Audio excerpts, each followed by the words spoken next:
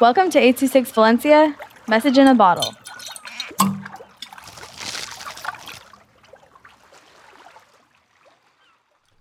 The Night of the Living Dead by Wes with 826 Valencia.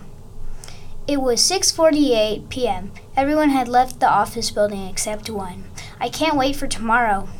I am turning 47. I really can't wait. I'm going to have a clown visit. Zzz, ring bam. Yes, me, John Sade, turning 47 today. I am going to see a clown. I am so excited.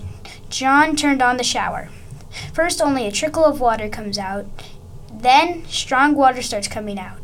Then John gets dressed and goes to work. When he gets there, the clown gives him a friendly greet. John, not knowing it's the clown, pours his water on him. He digests it. I am so sorry. No worries. 8 hours later. Cough, cough. Are you okay?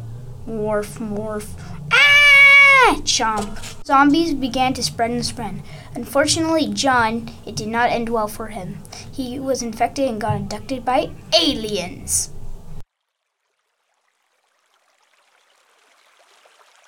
I26 Valencia is a non-profit organization dedicated to supporting under-researched students with their writing skills and to helping teachers inspire their students to write.